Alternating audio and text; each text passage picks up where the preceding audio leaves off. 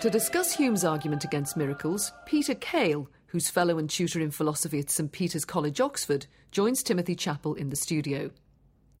Peter Cale, let's get on to the argument, because I think it still has a lot of contemporary relevance. It's still an argument that we need to consider today, because people still make claims about miracles. So what is the argument that Hume is making, and perhaps, first of all, what does he mean by a miracle? Well, he defines a miracle in two ways, actually. One is the violation of a law of nature, and that's the main definition. And the second is the violation of a law of nature by the immediate interposition of the deity, i.e., it identifies not merely what happens, namely a law was violated, but also what the cause of that violation is, namely God. So it's not just that something happens which is extraordinary and against all the laws of nature, it's also that God makes it happen.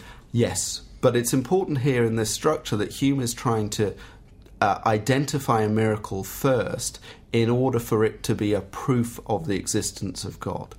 And why couldn't there be a miracle, according to Hume? Well, it's actually wrong to say that Hume is denying that there are miracles. What Hume is actually arguing for is that it's never rational to believe a report of a miracle. What he says, essentially, is this. Look, our experience of laws of nature constitute a proof of the existence of the laws of nature. Testimony from miracles claim that that law of nature was violated. But now, when we're assessing what someone says, we don't simply take their word for it, but we consider, as it were, all sorts of factors. And now, these two things can interplay. The more extraordinary an event that is attested by someone, the more likely it is we're going to demand something more rigorous from the person who tells us that it's happened. So if something is a very extraordinary report, we need a stronger reason to believe that that report is true. I think that's right. That's right. And essentially what Hume does is to say, look, we can think of all sorts of ways in which we should assess what everybody says. So we think of various criteria. We want to know of any report, how many people witnessed this. If you want to say, for example, something that's very odd, namely that there was a tiger in Shaftesbury Avenue this afternoon, my merely saying so, well, you might say, okay, but that seems such a strange thing, I'll just want to check with someone else. Secondly, of course, you might want to know whether the person telling you something is in any way interested in a kind of bad sense of something.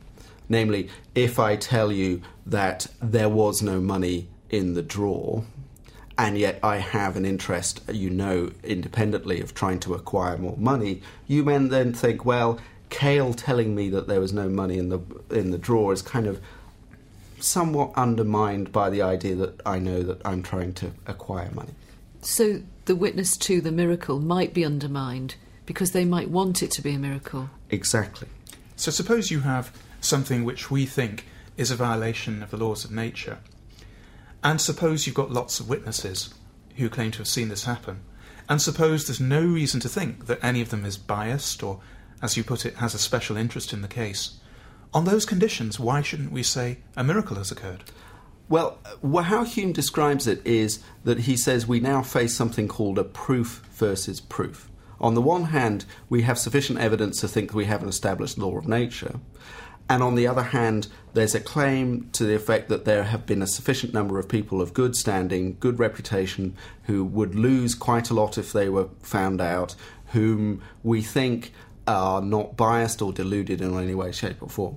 Now, what Hume actually says is that no miracle report has ever met the conditions whereby you would think that the testimony of the miracle report is sufficient to mean that there really was a violation of the law of nature. He published this in his lifetime? He did publish this in his lifetime. Because this is extraordinarily controversial, because, of course, the whole of his society was based upon the idea of the resurrection. And the claim must be, presumably, that a miracle occurred when Jesus was resurrected or allegedly resurrected.